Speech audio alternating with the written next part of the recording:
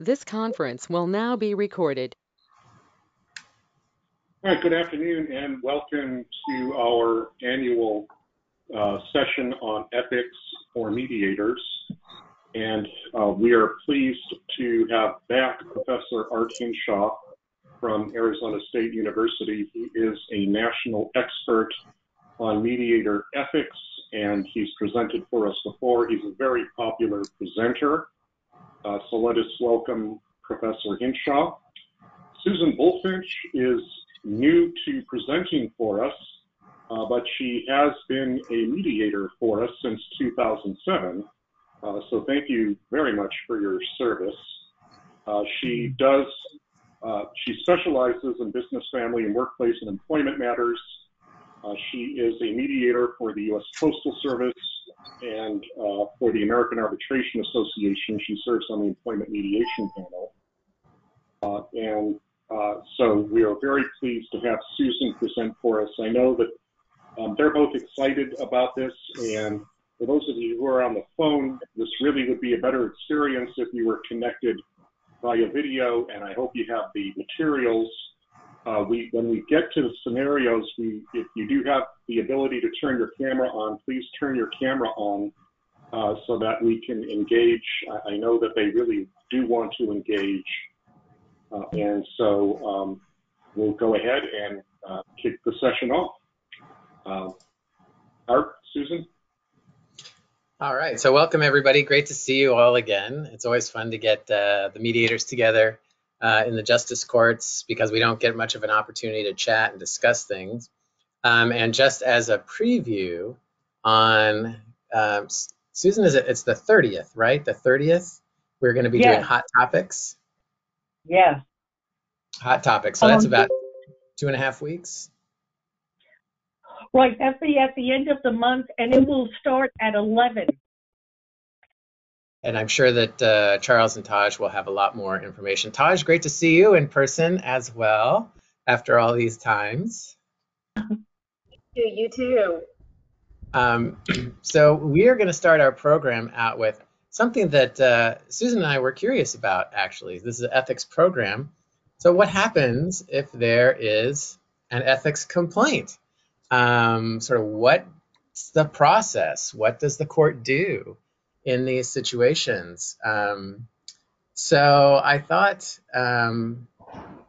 basically we would just start off with these 3 questions. And so I don't know, Taj or Charles, how you want to handle this, but here they are. How are the complaints handled? How many complaints have you received? Are there any issues that come up more often than any others? So I will jump in on that topic because I am, as the administrative pro tem, the person who handles complaints about pro tems, hearing officers, and mediators. I will tell you how complaints are received. They can come in from a variety of sources. Sometimes after individuals leave the courtroom, if they are unhappy with the result or the way that they've been treated or the way that they feel their case has been handled, they go to the window and they start to complain to the court clerk.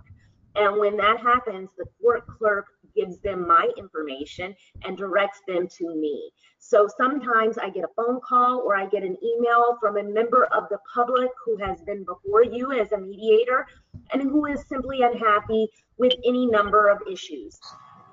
It could be, although I do not get a lot of complaints about mediators, and I've only been in this position since August, so I have not yet even had a full year. But I will say in the time period that I have been here, I don't believe, let me double check, but I don't believe that I've had any complaints against mediators.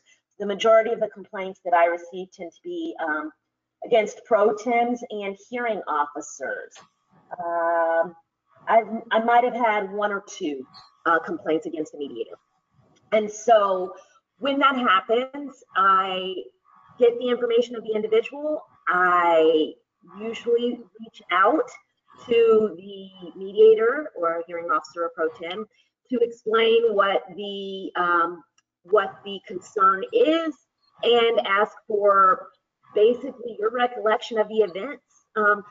Sometimes people are simply unhappy with the result, and I make it clear to them that that is not something that the justice courts can do anything to resolve, that the rulings or the results are what they are. But sometimes the complaints are more related to the behavior, demeanor, treatment of the officer, the judicial officer or the mediator. And in those instances, we look at it as a training opportunity for, this is something that doesn't really impact you guys, but for hearing officers and for pro tems, that the hearings are recorded. And so I have an opportunity to review the FTR tape and see whether or not there's anything of concern that perhaps might require a little additional education or training. For mediations, that's a little different. And so really it's an opportunity for me as a liaison with the public to let them know that their concerns are being heard, to explain the process to them, because frequently complaints are based on the fact that people don't fully understand what the process is and how it was to go. So to explain the process to them, and if there is an issue that requires some additional training, if there's something that I identify that could do with a little bit more education, then I'll reach out to you guys and just let you know, hey, you know, perhaps for future reference, the best practice says that this might be the better way to handle that situation. Or I'll let Charles know if there's something that looks like our mediators, our pro tems, our hearing officers need some more training in a specific subject area. I haven't, like I said, I haven't gotten a lot of complaints against mediators, so I don't have any particular ethical issues that are raised or that I see more often than others. If anything, and Art knows this because I've reached out to him, my understanding, what I've learned about mediation is that there is not a code of ethics for the mediators like what the pro tems have. So it's a lot more of a gray, ambiguous area because there is no specific standard that Arizona has enacted or that is nationally recognized. And so you guys are kind of the wild, wild west of this.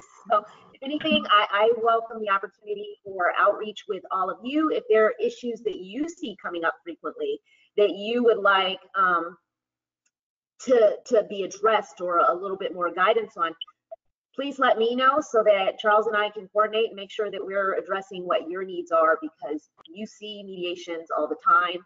I only hear about it very, very sporadically. So thank you. And I will add to Taj's answer.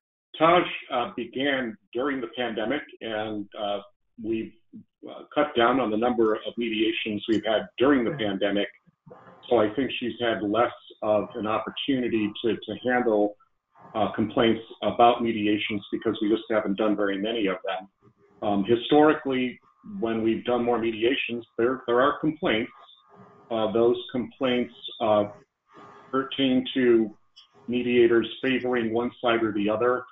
Like if you're obviously going to be more familiar with the attorneys that you see more often than you are with the self-represented litigants, and you need to avoid the impression that you're overly familiar with the attorneys. That is a frequent complaint.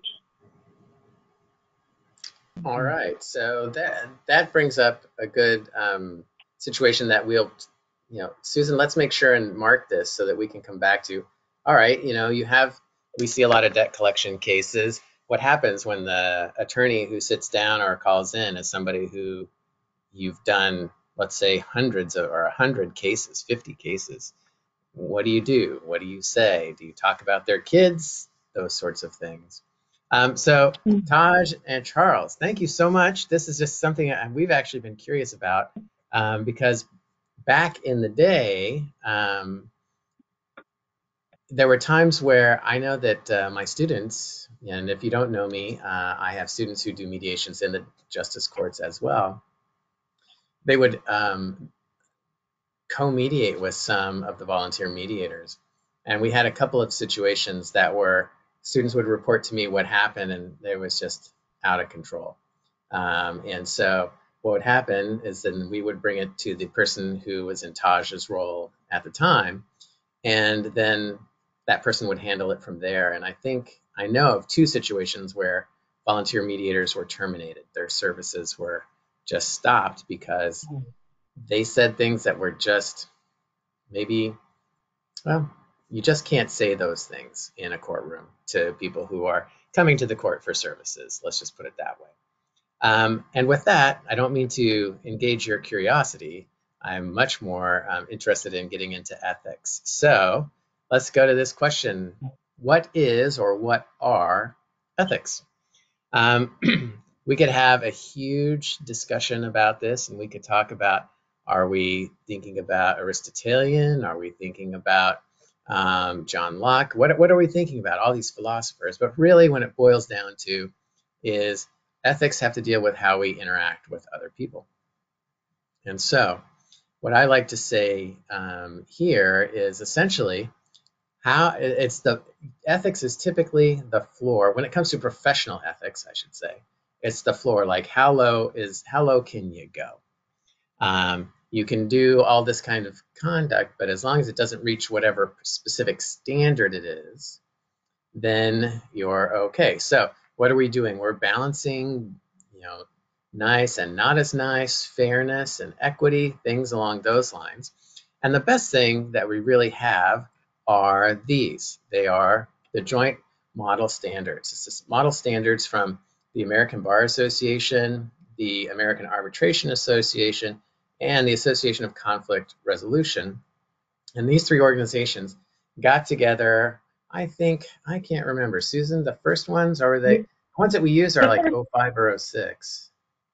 They were originally drafted in 1994, but the newer version and the one that we sent to all of you, or that you are probably looking at now, was adopted in 2005.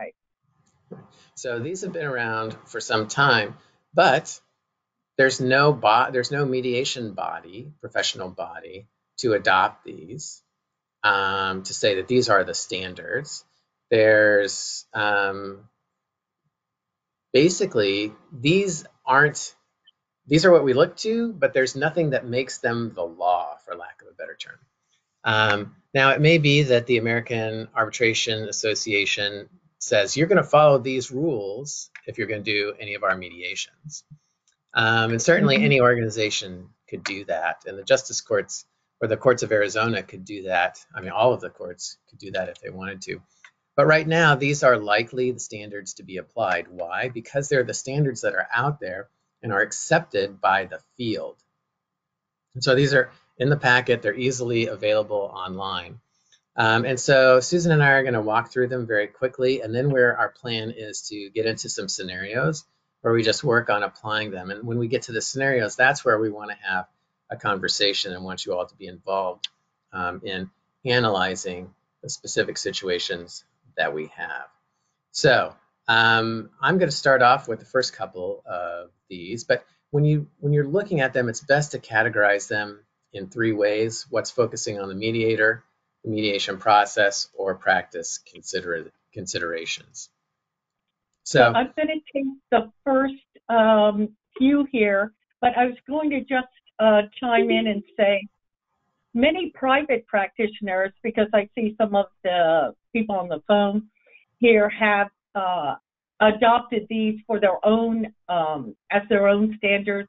And also, if you were members of the Arizona Association for Conflict Resolution, there are some organizations that have adopted these model standards for themselves, as Art said, but not necessarily for justice courts or for the courts. So I just want to make that clarification and let you know that these have been out for a while now, and they really have been adopted by a lot of people, practitioners. So for the mediator-focused standards, the first one I wanted to talk about, and if you have your the standards in front of you, is standard to impartiality. And so you might say, well, what is impartiality? And that is defined as freedom from favoritism, bias, or prejudice.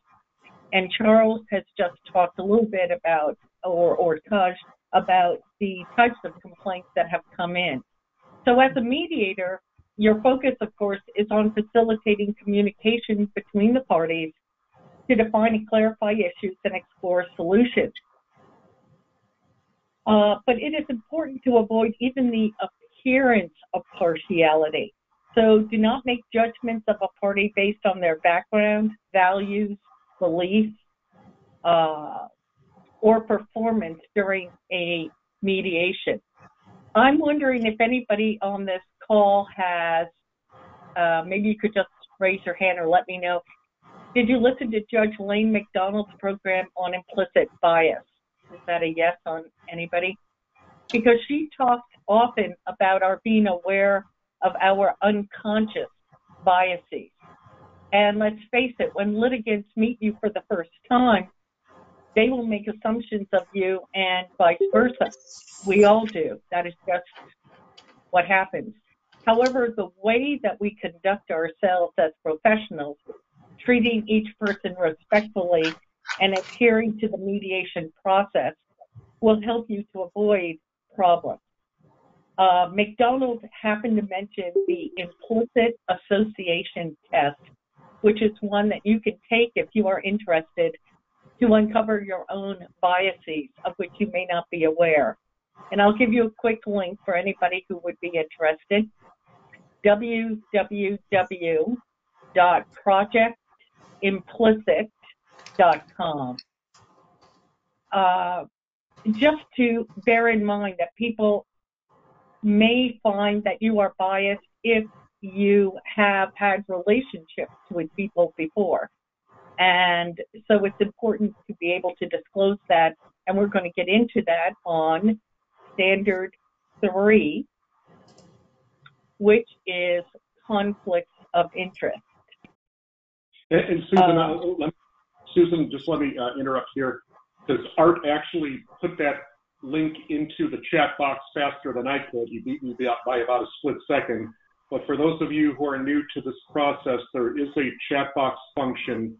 And if you click on that, we can ask questions and have conversations in the chat box in addition to the class. So thank you, Susan. Oh, all right. So somebody will monitor that. Is that you? Perhaps Yes. to do that? Yes. The second mediator focus standard is Standard 3 on conflicts of interest. And a mediator shall avoid a conflict of interest or the appearance of one during and even after the mediation. So one question you might ask is, when does confidentiality, when does it begin and end? So it could begin with the first phone call somebody has with you about mediation, all the way through the mediation and after the mediation. So thinking about that, what might be considered a conflict of interest?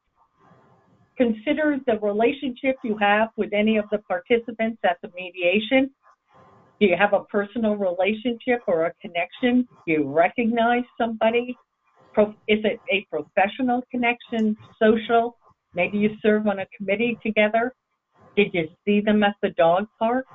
Is it regular, occasionally? And what should you do? The rule of thumb here is to disclose that association as soon as possible, or as soon as that you become aware of that. And how might you do that? Be very open. Do I recognize you? Have we met before? You want to disclose so that there isn't a problem, or that you are undermining the integrity of the mediation. If you find that the conflict would or might undermine the integrity of the mediation, then you must withdraw or terminate as mediator. For future relationships, and this sometimes come up, what factors might you consider in establishing a personal or professional relationship?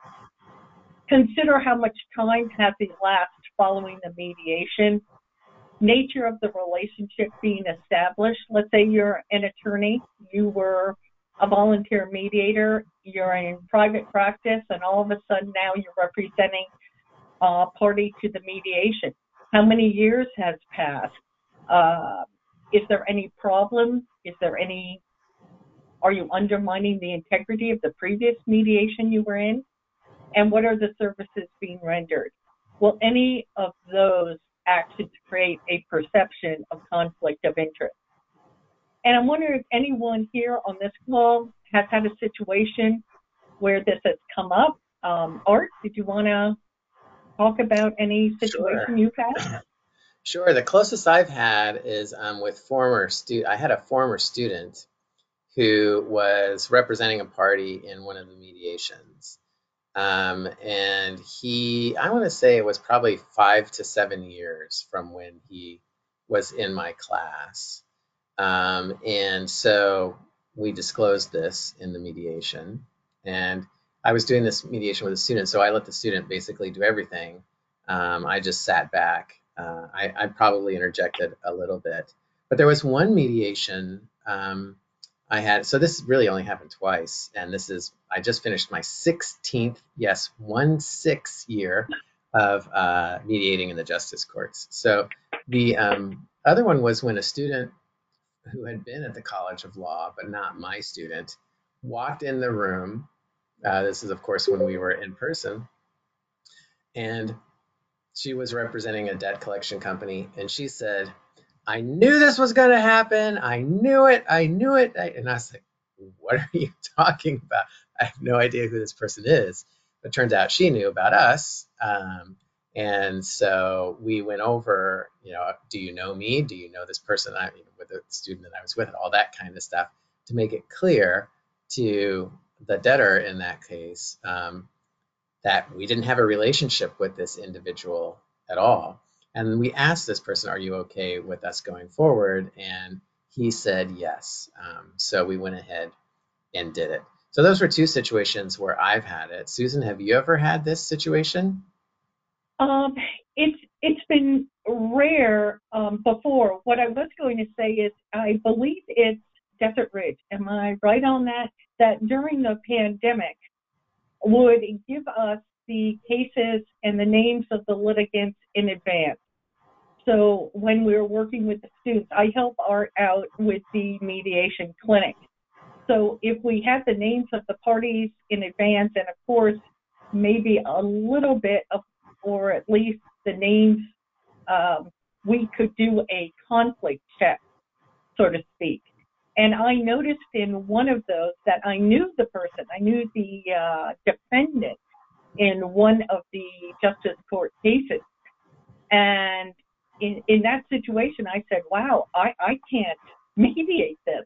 There's a definite conflict of interest because I had a social connection, not so much that I knew anything about the matter, but that I knew the person. So I called Art, and then I said, can you or can one of the students take this case, because I can't do that.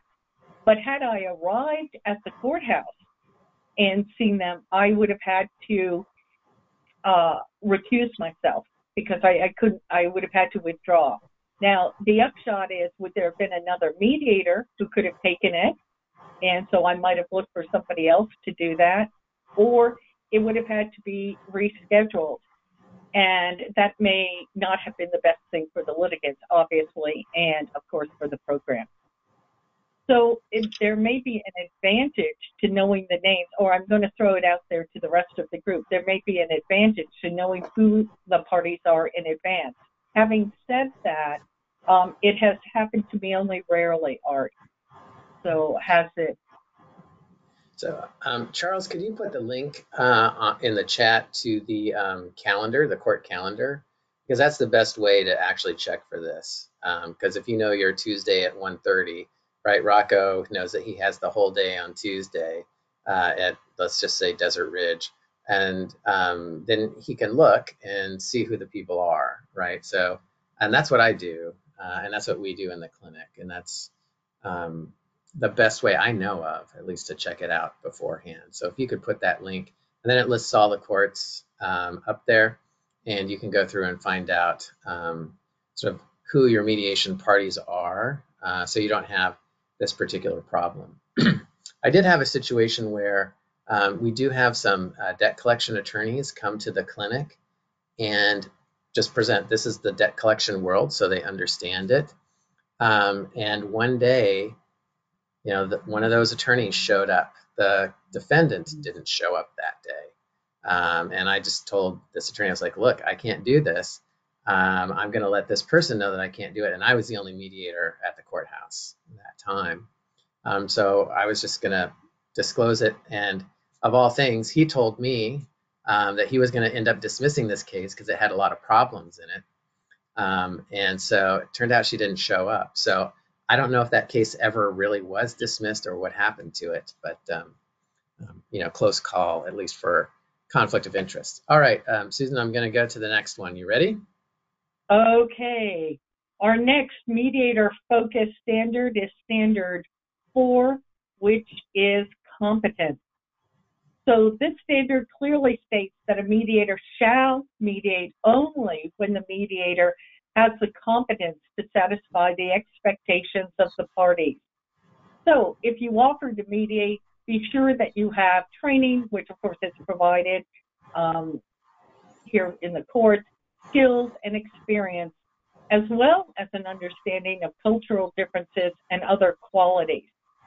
So I was going to have one illustration about what another quality might be, not necessarily applicable to justice court, but just to illustrate the point. If you were mediating a tense divorce case where there were past allegations of domestic violence or abuse, educating yourself in signs of domestic violence and resources might be helpful. Even bringing in that situation, a co-mediator or family specialist. If you feel you cannot conduct the mediation competently, or it's an area or that you just don't feel comfortable with, you may need to withdraw, terminate, or reschedule. And obviously, if you are under the influence of drugs or alcohol, you must not mediate, but that should be obvious to everybody. But this would be the competency one. I'm now going to turn it over to Art to talk about the focus on the mediation process and practice consideration. Okay, so on the process, again, you know, one of the interesting things about these standards is they're not difficult to understand. But one thing is they don't really create a hierarchy within themselves, so it's not clear which one takes precedence over which one, right? So when they come into conflict, you kind of have to make a call based on the situation that's presenting itself. So just to be clear about that. When it comes to the mediation process itself, self-determination is the key factor that makes mediation different than any other third-party process. And so what do we mean by self-determination? Basically, parties being able to make their own decisions. Pretty easy. This is where we have issues of mediator evaluation come in, where mediators will evaluate legal claims. They'll say this is what the court is going to do when this goes to trial and things along those lines. Now, sometimes that's really easy, right? You have debt collection cases where somebody says, yep, I owe this debt. That's mine. I sure do owe it. Well, you know what's going to happen at trial there.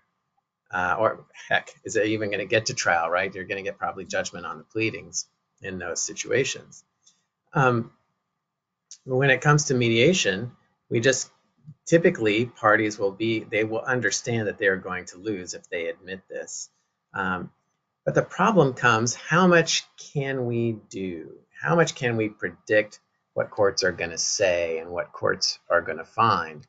And the justice courts have historically asked us not to engage in this process, saying this is what the court is going to do, because what happens if we are wrong? Right? It's the court. One part of the court is saying the court's going to do something because we are part of the court as mediators. And then the other part of the court does something different, right? So essentially, we don't want to have the court contradicting itself. So it's best if we don't say things like the court will do X. The court's going to find against you. My experience tells me that one of the best things to do is when people say stuff is to ask them how they're going to prove it. Okay, so how are you going to prove this? You say that this happened. what's your evidence, basically, is what you're saying. Ask them to show what they're going to give to the court. So asking them to do the work as opposed to having us do that kind of work. Now, of course, the most extreme examples of these, Steve, you maybe remember Gary Birnbaum, who passed away a couple years ago. He's probably the most extreme evaluator I've ever known, and maybe you too, Steve. But he would do private mediations, and he would just say, I've thought about this, this is what you should do. And then he would basically make the parties do that. He would just smack them around until they relented to what he came up with. Well, obviously that would probably result in a complaint to Taj. He would be calling us and saying, Art, what the heck are you doing in this mediation, right? So now here's the other thing on the other side, right? We can't push people too much. Now, I'm a big fan of legal information, right? Anything that people can find on the web, I'm okay with sharing that information. And I can tell you a number of times I just will pull stuff up. I'm like, well, here's the statute you're talking about. This is what it says, right? When people don't agree on what the statutes or the statutory schemes say, just pull them up. It's public information. Anybody can do it. So just, I want to keep this in everybody's mind. I know that I've said it before, and those of you who have been to these presentations before, Renee, I'm talking to you, among others, will recognize this, but it's this. Legal information is saying what, the law is, what people can find. So if Susan and I are driving down the road and she's driving and I'm the passenger, if I say, hey, Susan, the speed limit on this street is 35 miles an hour, that's legal information. Okay, I'm just reporting what this says. Legal advice, on the other hand, is if Susan's driving down the road and I say, Susan, slow down, you're speeding.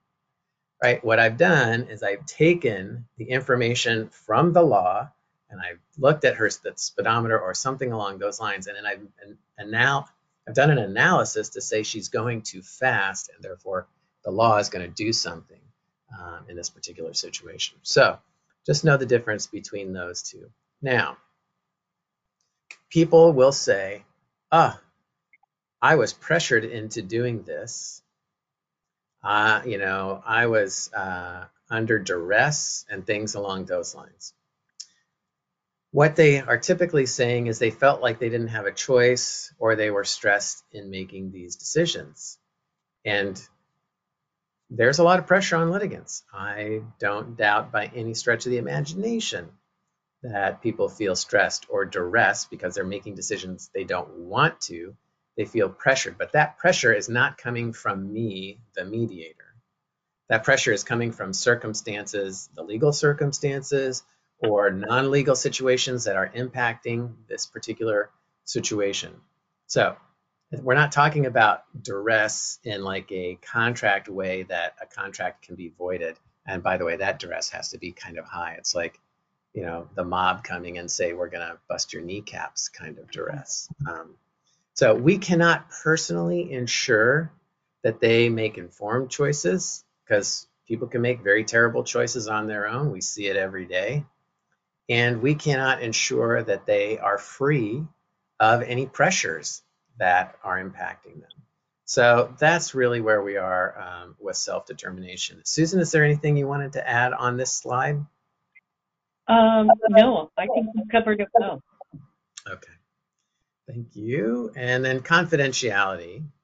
The joint model standards basically say you want to make sure that the parties understand or have a correct expectation of confidentiality, whatever that standard happens to be. And it's different all across the country. Some places use basically the equivalent of Federal Rule 408. And that is Federal Rule of Evidence. So they use evidentiary rules. Now, here's the thing about evidentiary rules. In state court and in federal court, there are ways to get around them. And so in Arizona, we don't use rules. We use a statute. So the statute is 122238, and that is a very, very strong statute. I'll come back to that in a second. So there's a third way that you could have confidentiality protection in mediation, and that is by contract. And what is that contract? That contract is in our agreement to mediate that the Justice Court uses. So you have rules, you have statutes, you have contracts. Our contract basically incorporates the statute so that everybody will know that this is the standard that's being used. So with 1222-38, there are two parts to pay attention to. The first part says mediation is confidential, period. So that's really, really strong. And then it explains what that means in court processes. Mediators cannot be subpoenaed. Communications cannot be used in evidence. Materials created for mediation cannot be used in further proceedings, in this case or another case. So that part is really strong, and we have some good case law on that explains it pretty explicitly. What we do not have is private. On the private side, that's where it's gray. And we might have a right without a remedy in those situations. What do I mean by that?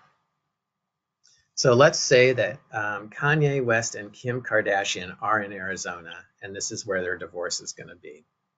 They're going through mediation because they have, I don't know, 3 kids or something along those lines, right? They're going to be using mediators. They're going to be doing all this stuff.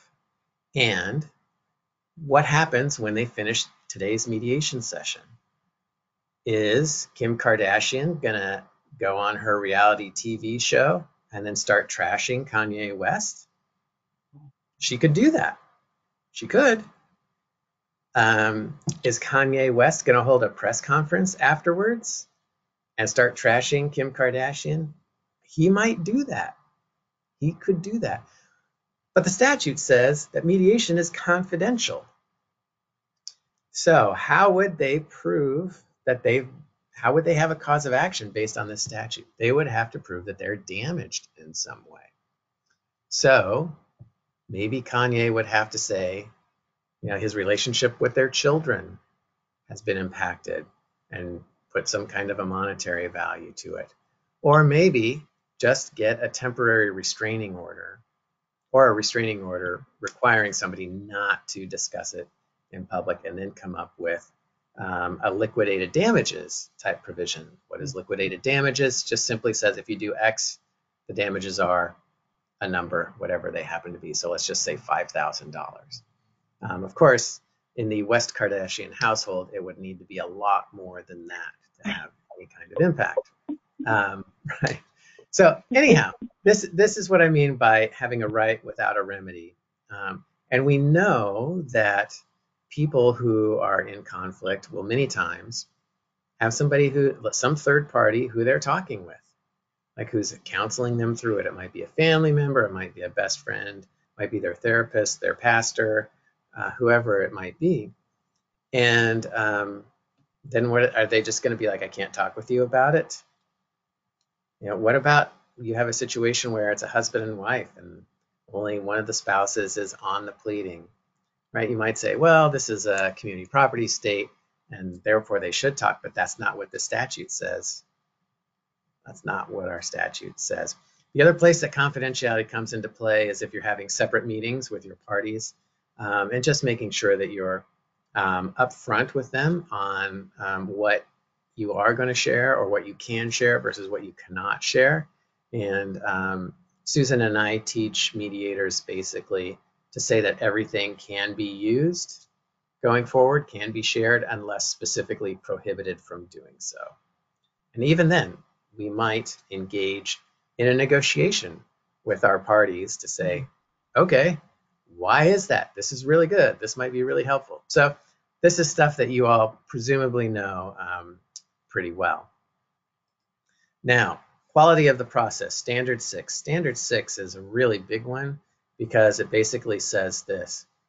It starts off by saying that mediations must be conducted within the scope, enforcing these standards. And if you can't, then the quality of process is impacted and you may want to terminate the session. So there are a couple that come up quite consistently. One of them is promoting honesty and candor amongst your disputing parties. And this means you're not always going to know if people are not telling the truth. But sometimes parties will tell you, I want you to tell them X after they've been saying not X for a long time. And so these are times where it's a good practice to engage in a conversation with your parties at that moment. Sometimes you can just tell based on the whole circumstances of things that this might be questionable. Again, an opportunity for more time for asking questions. If you think this person is lying through their teeth, they're saying they're going to do something and they're not going to do it, and you get your gut just starts to tell you this is really a bad situation, you can withdraw and step back and call the mediation off. That's okay. Another one is mixing the role of mediators and other professionals. This is where, right, talking about legal evaluation, giving legal advice can come into play, and that's where we see this more often than not. By the way, one thing that you should expect when you give legal information, sometimes that legal information is all somebody needs to know what to do next. And you will hear attorneys who take advantage of people not knowing what the law says, say, stop giving this person legal advice. That's when you can say, I'm giving them legal information. Let me tell you, legal information is anything you can find on the internet, and here it is. By the way, when I say anything you can find on the internet, I don't mean crackpot legal theories, right? That's not what I'm talking about. I'm actually talking about what the law says and things along those lines. I don't know that any of us have had situations where our justice court mediations are furthering criminal conduct. I haven't had anything along those lines over the years, but it's something certainly to be aware of. And the other is just if you have participants who are just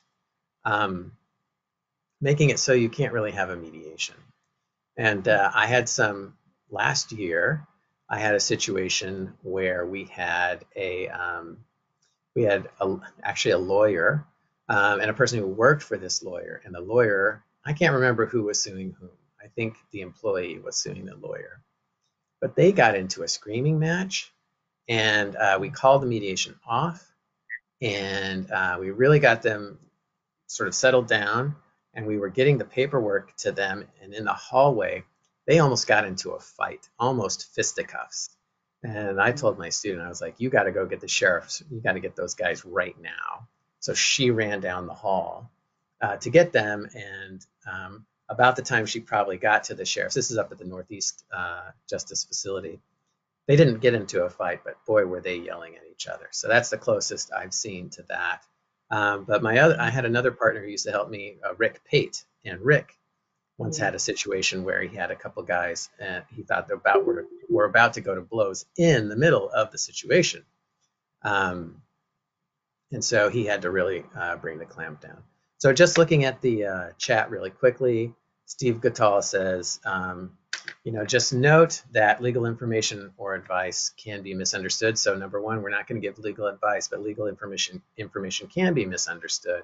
We want to do it as simply and plainly as possible. And then we're going to talk about, let's put this question from Jason about mental capacity towards the end. Let's just come back to that after we finish this deck of slides, Susan, before we go off into our situations. Hold on a second. I need to take a quick drink. I get so excited by mediation, I'm getting a little choked up. All right. Okay, so I think, Susan, it's your turn now. Practice considerations. Yes, practice considerations. So these standards are in your material. We have provided that to you, or Charles has, and we would ask you to review these at your leisure. We are highlighting on some of these what we think is important, but there's much more in them that you should read and become familiar with. So the focus on practice considerations is standard 7, advertising and solicitation, not really applicable too much to the justice court, but again, on the honesty and candor idea, to be truthful and not misleading in all communications about your qualifications and experience, and to not make promises about outcomes in any of your communications. Standard 8 talks to and refers to fees and other charges. Again, to be complete in any information that you might give for fees, expenses, and other charges. The standards also go on to say that if you're going in private practice, it is best, or you should have these in writing, so it is clear to the parties what they are going to be responsible for and how payment is to be made. And there are no contingency fee arrangements. This was a big one early on in the mediation world, but you cannot have contingency fee arrangements based on outcome. And mediators at some point, thought, oh, I shouldn't have any problem with that because we can do it in civil matters and other matters. But this is discouraged and should not happen. And lastly, the advancement of the mediation practice, if you take a quick look at that standard, is talking generally about staying informed, perhaps taking other training programs, fostering diversity within the field of mediation, participating in ongoing research, and just to advance the mediation practice by becoming more informed and taking classes like this one or others that Charles is making available to all of you at Justice Court through these COJET trainings. So I think that wraps up practice considerations. Are there questions that any of you have, or did you want to address Mr. Porter's? Is that it, Jason Porter's yes. question? I was going to raise that question. So the question is, what should you do as a mediator if you suspect mental incapacity on the part of one of the parties in mediation, especially when you're not necessarily competent to diagnose mental incapacity? And let me just first say, you're almost certainly not competent to diagnose mental incapacity. But it isn't even just, you might suspect it. Many times we will have self-represented litigants say, I've got an IQ of 75. What do you do? So what do we do? If we take a look at our standards, what we start to see is a question of standard 1, self-determination. Can this individual make as much of informed choices as possible? Is this person, in fact, basically, if they have the capacity to enter into a contract, they have the capacity to engage in a mediation because any outcome would be contractual. The question here strikes me as, what does your gut tell you? Not is this person in a situation where, I can, maybe they are, maybe they're not. This is what I would do. I suggest thinking clear and, if you're going to look for a legal standard, clear and convincing evidence that tells you in your gut that they don't have the capacity to do so. And you don't have to say that that's the reason why. I would just say, I'm uncomfortable going forward with this mediation. And I'm not going to, if I were to say, I don't think that, party B has the capacity to do this, that's kind of insulting in some ways, and I don't want to come right out and say it. And so I might say this one might be better for a court to take under consideration. And so again, it's not, this is a situation that's fuzzy, right? We can't ensure that they're making free and informed choices, right? But we do want a good quality of the process. And I'm going to turn to standard 6 really quickly and just say that, all of the standards, when I say all of the standards, I mean like various standards out there, will have something about capacity, but there's no real sort of test or anything along those lines that any of them will say. They'll just have the conclusion about capacity. And so it's left for us in our discretion to make that decision. So Jason, it's not necessarily the most complete answer, but I'm going to hand it off to Susan to see if she has anything to add on this one. So I hate to answer a question with a question, but But Jason, was there something in particular that happened to you, or is this a generic question? Because I think Art's talking about is it's a low threshold. If they know what the situation is and they're able to make a decision or resolve a situation and have the capacity to at least understand what, say, a contract is or an agreement is, etc., maybe you can continue. But I'm getting a sense from this question that if it's more than that, what do you do? So one thought I had, or I was going to ask Art, would you perhaps have a caucus with that party to determine for yourself whether or not you think they have the capacity to enter into the mediation and be able to speak for themselves? And if not, then I'm going to ask Charles or Taj, if the mediator then withdraws or decides not to go forward with the mediation, does it then go back to staff to reschedule or reassign, or what would you do with this? It most likely would be rescheduled and reassigned.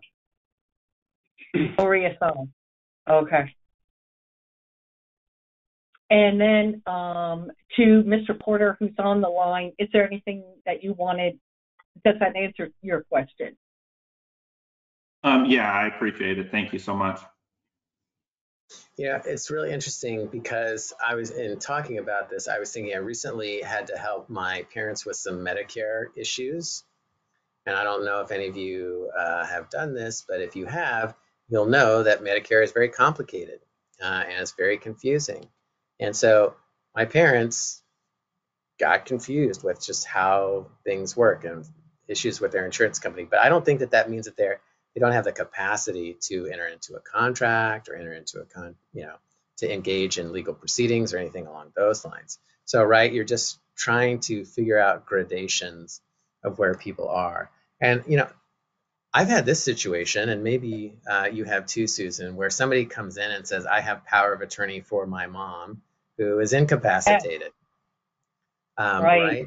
So that's also an interesting question. What do you do in those situations? In the one that I had, and it was a gentleman, the father, who was quite elderly, and the son was there and wasn't sure if the father was going, so he's being sued, and to understand it. So there was perhaps an incapacity issue, and there was health issues involved. So the son was there to be able to participate in the mediation. However, when he gave me the power of attorney, it was to represent the father in the mediation, to sign for him. And what I learned from talking to, I think it was the clerk at the time, I had a question for staff whether or not the power of attorney would be effective. And I was told no, because, for whatever reason, I was just told that the power of attorney was not going to work insofar as the man who was being sued, that is the father, that had some hearing issues and understanding issues. So I think we continued with the mediation. I don't think that it got resolved, but the issue of how the power of attorney is handled is one that might be a hot topic. Yeah, and Charles, is there a specific protocol for us on this? My understanding is that power of attorney is not enough for people to engage in mediation on behalf of whomever it might be. Particularly if you're an attorney mediator, I think that would be the unauthorized practice of law. Generally a power of attorney is fairly useless in courts. Right. I also did want opinion from the Judicial Advisory Board on disabled individuals, and the unauthorized practice of law requirements are not waived or lessened for disabled people. They can't have their grandmother speak for them or represent them in court. They would need to hire an attorney. You might want to address how that would apply in the mediation, whether the mediator is an attorney or not an attorney, or if that would matter.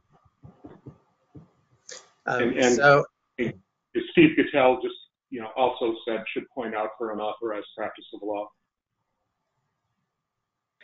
So two things come to mind. The first one is that if this person, I've had situations where somebody just shows up and says, I have the power of attorney for my dad, and this isn't happening today. It's a no. It counts as a swing and a miss in my book. We're not going to go forward. We're not going to talk about it. Now, if the two parties want to talk in the hallway, that's up to them. Now, when it comes to unauthorized practice of law issues, one of the good things that we have is that since we are officers of the court, there are exceptions for unauthorized practice of law in those situations. It doesn't matter if you're an attorney mediator or not an attorney mediator. Okay, so we've done this one quite a bit. Let's go to these hypos, Susan. I'm going to go to the first one. Our first ethics scenario. Yeah. So ethical scenario number one. We are going to put that. Well, let me just say, this is Paula. She's an active member of a church and a trained mediator. We would like you to take 2 minutes to read this scenario to yourselves and consider what ethical issues might be present, maybe what standards might be applicable, and then we will come back together and discuss. So I'm going to put my timer on for 2 minutes to make sure it's really 2 minutes. So here we go. It's also in the, I don't think the PowerPoint slides that you have pictures of are big enough to actually read this. The ones on the screen might be easier to read.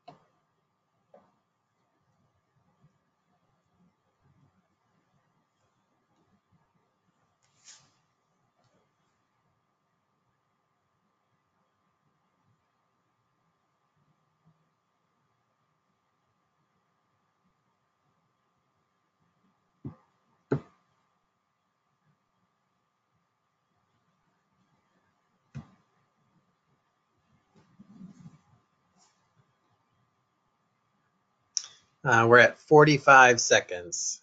45.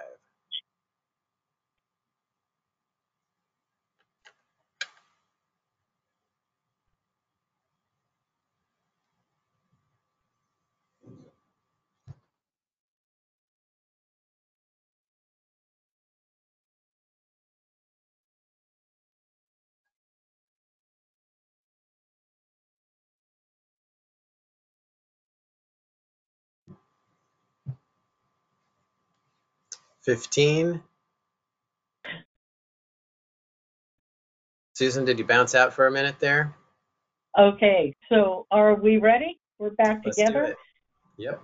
So Paula has, she has back-to-back mediations, which happens to many of us, and she finds that the church's president has plopped down in front of her and she sees the court file. So what should Paula do? And what ethical issues are there? So does somebody want to chime in here? Or I think I'll call on one of you. Anybody feel like responding? Is that Michael? Sure. Okay? Well, the ethical issue is that there's going to be the appearance of conflict because Paula is an active member, and what Paula Right. should do. Sorry, did I go mute? All right, so yeah, I think the issue is that there's an appearance of a conflict, and perhaps an appearance of impropriety. Paula is an active member of the church, and what Paula should do is she should, explain to those present that she can't help with the mediation because of the relationship of the church, and if another mediator is available, then perhaps that mediator can assist. Otherwise, it's going to have to be rescheduled for another date and time for another mediator to assist. So basically, you're saying she has to explain. She'll be explaining that she's an active member of the church. She's will not be able to mediate it, and you're saying she will need to recuse herself, correct? Yes, basically. Yeah, and that. So the standards that you talked about, the appearance of a conflict of interest, I think it was conflict of interest, that would be standard 3, maybe 3A. And when you use the word conflict, I also got the impression you also meant the bias part, maybe impartiality, that she would appear biased, right? Yes, it could, at least in the other party. Well, actually, in case of both parties, create an impression that the church president may say, "Oh, wow, Paula is an active member, so Paula is going to favor us," and the other side, if they learn of the connection and relationship, may feel the same way, that the mediator was favoring one party over another, and it creates that appearance. Right. So even if she doesn't know the church president, let's say she doesn't know him, but the fact that she's an active member of this church would be the potential conflict of interest, correct? Or clearly the appearance of a conflict. Yeah, it's primarily the appearance in my mind. Yeah. And anything else? Does anybody else have a different response or art? Anything you'd like to add to scenario 1? I see Steve Gattel waving his hand there. Steve. Steve, we can't hear you for some reason. You're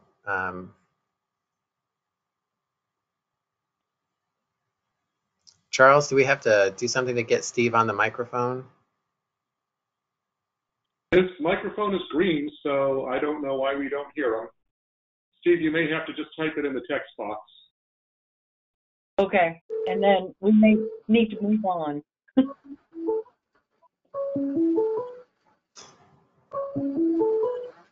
Yeah, Steve, we still got nothing. I suggest you type the point in the text in the chat box, so we can address it. And thank you, Michael, for your comment. Yes. All right, so while Steve is doing this, we're going to go to scenario number 2. It's basically a lawsuit that's a fallout after a terrible school shooting incident. And we'll give you a couple minutes to review this, and then we'll do the same drill. We'll ask some questions. And Steve, you can type that in, and we'll definitely get to your point.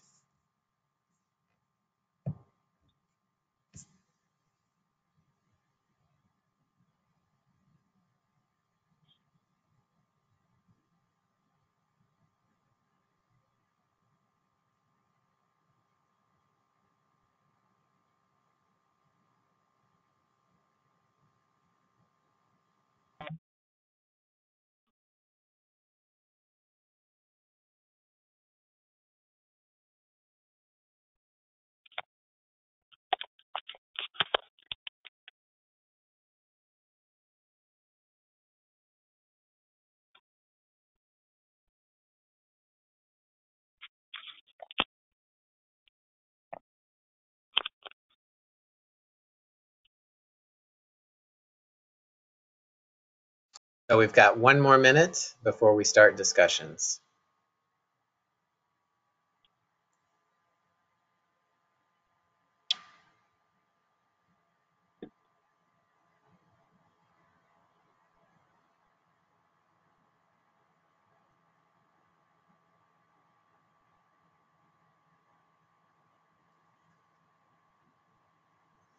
And Steve, I see your comments, so we'll bring that up right before we get into discussing scenario 2. Is this And it's working? now we got you a little bit. We've got you a little bit there.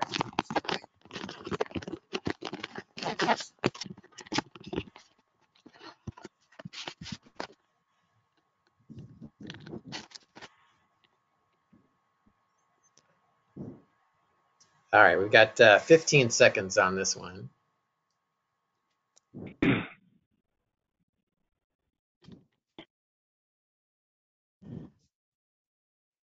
Now, I don't think this is one that we would see in the justice courts, and time is up. We'll start discussing. So before we get into scenario 2, Steve, your point, it sounds like, is that a church isn't just the people who operate the church. The church is the whole organization, everybody who comprises a part of it. Is that it?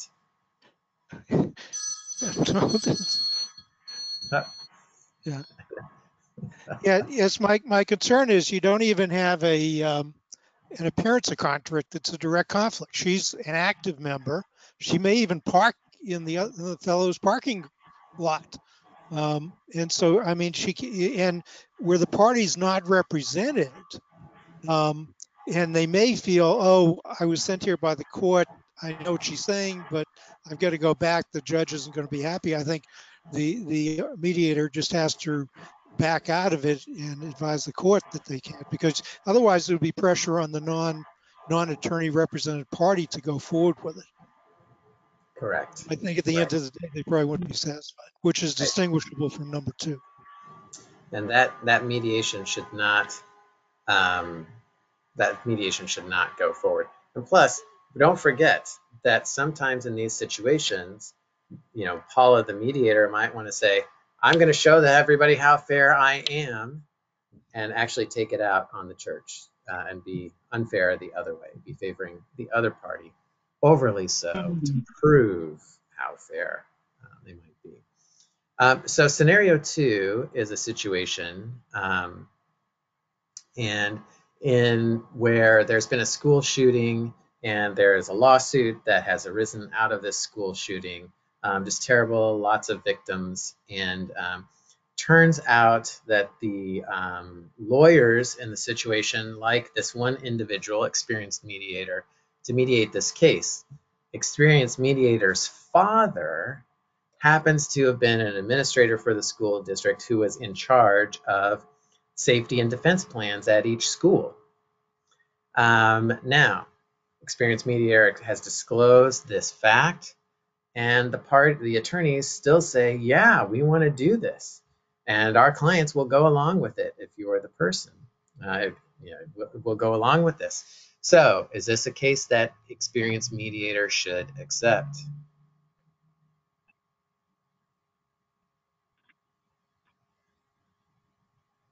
And Renee, are you there? Because I'm going to ask you if you're there. I'm here, but you keep breaking up. I'm sorry. Can you tell me what you said one more time? Sure. I was talking about scenario 2, a school shooting, and we have an experienced mediator who all the attorneys want. And this is a big case with hundreds of victims. And experienced mediator's father happened to be an administrator for the school district who was in charge of safety plans and defense drills and defense ideas on each campus in the school district. And you want to know if the mediator should hear the case? Right. Everybody, all the attorneys all say, we want you because you're the best. We'll have everybody sign waivers. Should experienced mediator take this case? Why is that? Well, one, if it backfires, it's going to come on me because I could have been accused of having input, could have been accused of hearing my father tell me details. Perhaps I am biased, not even knowing I'm biased, and maybe they didn't do something they should have done. I just think that it's just a little dangerous for the mediator to pursue down that avenue. All right. Well, you're right on. You're spot on. I hope that after Yay. scenario 1, scenario 2 seemed super easy, but even the easy ones are much more trickier than you would expect. Thank you so much, Renee. And thanks for, I feel like a game show host. Thanks for playing here on Mediation is Right. Oh, yay. What's my prize? I get to mediate, right? Yeah, you get more Not that case, mediations, though. right? It's All kind of right, like, thank you. it's when you win the pie eating contest, what do you get? More pie. Yeah, right. Thanks. So the reason that I put this one in here is that I am on the ABA's standing committee for mediator ethical guidance, and this is a scenario that's based on a real live mediation, and something that's in front of this group with the ABA. So about a year ago, actually, I was contacted by a survivor of the victim of the Mandalay Bay shooting.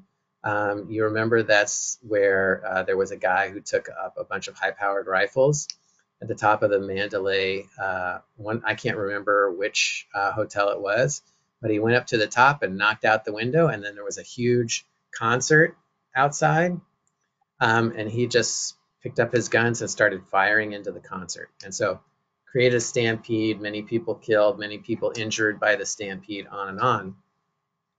And so huge, massive tort cases. And I want to say there are maybe like 800 to 1,000 plaintiffs who are suing. And in this case, what's interesting about it is that all of the attorneys wanted this former Nevada judge to be the mediator. She is reported to have great experience with the most difficult of cases, et cetera, et cetera. And her father was the person who was head of risk management and safety of all of the MGM hotels. And she disclosed this conflict, and the attorney said, we want her, we want you. All the attorneys on both sides, right? The insurance company, the casinos, and the plaintiff's lawyers all said they wanted her. And they even had people sign waivers of the conflict. Their clients signed waivers. And the question is, should she accept this? And Renee's point is well stated. Now, I want to point out standard 3E. So by the way, I guess presumably she went ahead and did this mediation. I wrote about this, and it's in your materials. So there's a short article that goes over 3 pages in your materials discussing this. And standard 3E says a mediator shall withdraw, right? If a mediator's conflict of interest might reasonably be viewed as undermining the integrity of the mediation. That's the key. Integrity of the mediation. The mediator shall withdraw. It doesn't mean you might think about it and get waivers.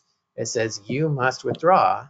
And 3E goes further to say, regardless of what the expressed desire to the parties is to the contrary. So even if they were to, as they did in the Mandalay Bay case, have expressed waivers, et cetera, this mediator should not have taken the case, but she did. And presumably she's probably still doing it. So that's what's going on now. I will say that I posted on this on my Twitter feed, which has all of 5 followers, and somehow it got to the firm of the mediators, and they tweeted something back that had a picture of Pinocchio with his nose growing in response to me pointing out that this was a problem. Now, I have to say, all the attorneys in the case, they didn't care. They're just all going forward. So this just goes to show how rough it is to be a plaintiff in a mass tort. It doesn't really matter. Once you sign this document, it's done. And, that really is just, I'm going to call it meat grinder justice, for lack of a better word. So Susan, it looks like we have time for one more of these. So let's go to the next one. Okay. All right.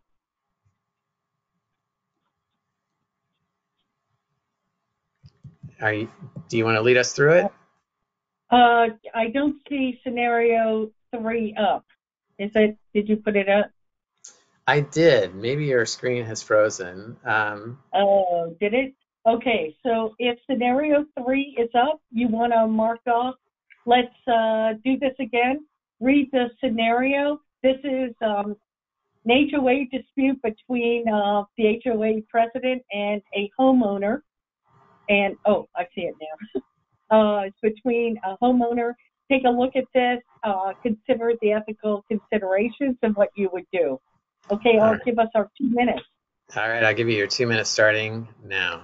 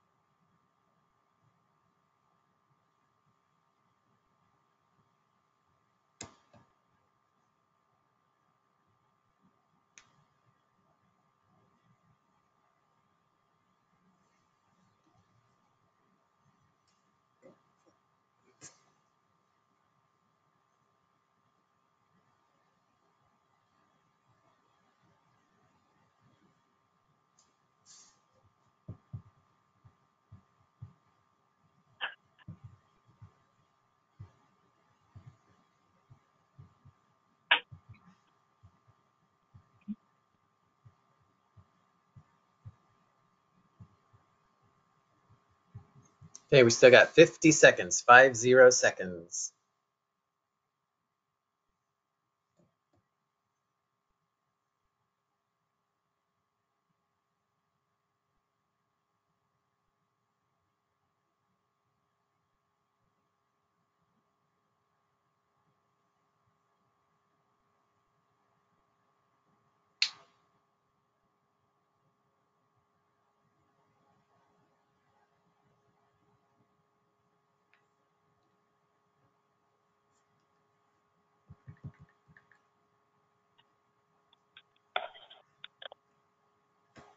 Five, 4, 3, 2, 1. Okay, right, so who let's would discuss. like to try this one? What ethical considerations do you see here? Who would like to take a stab at this? Oh my, I can't call Renee again. You're right. You can't call Renee again. Thank you. Love it. Oh, Love Edmondo, I can see your picture there. Did you want to weigh in? No, not there. Terry Smith. Oh, come on. Paul. You know, I knew it was going to be me. Oh, is it because you do HOAs or something? No, I just had this clairvoyant position. So, Oh, Terry. Okay.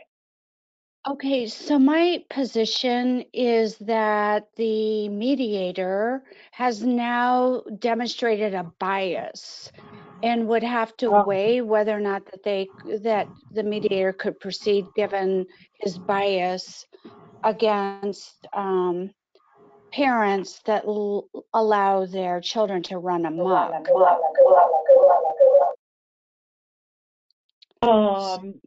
Yes, the impartiality or that bias. So that would be 2B1. That's standard. And so impartiality. Good. Even though the joke was not during the mediation, as you understand, as we've been talking about, this is all part of the mediation process. So it's not like you take breaks and you're not within the context of the mediation. So good point. Are there any other ethical considerations here? Any other standards that may be applicable that anybody else can think of? But that's great, Barry. Susan, may I ask a question? Yes. So, right, we have a party who's trying to take advantage of a potential bias. Does this mediator have to withdraw from the case, or can this mediator go forward? Oh, Art, what do the standards tell us? That you break into caucus and Mrs. Brown reveals that she and her neighbors believe that Mrs. Green couldn't care less about her kids. So you found out there's a possible conflict of interest,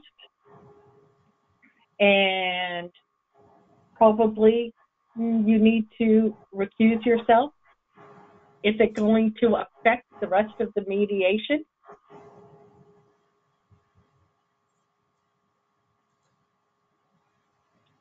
So I think that there's a problem there. Let me ask you, if everybody joked about that together,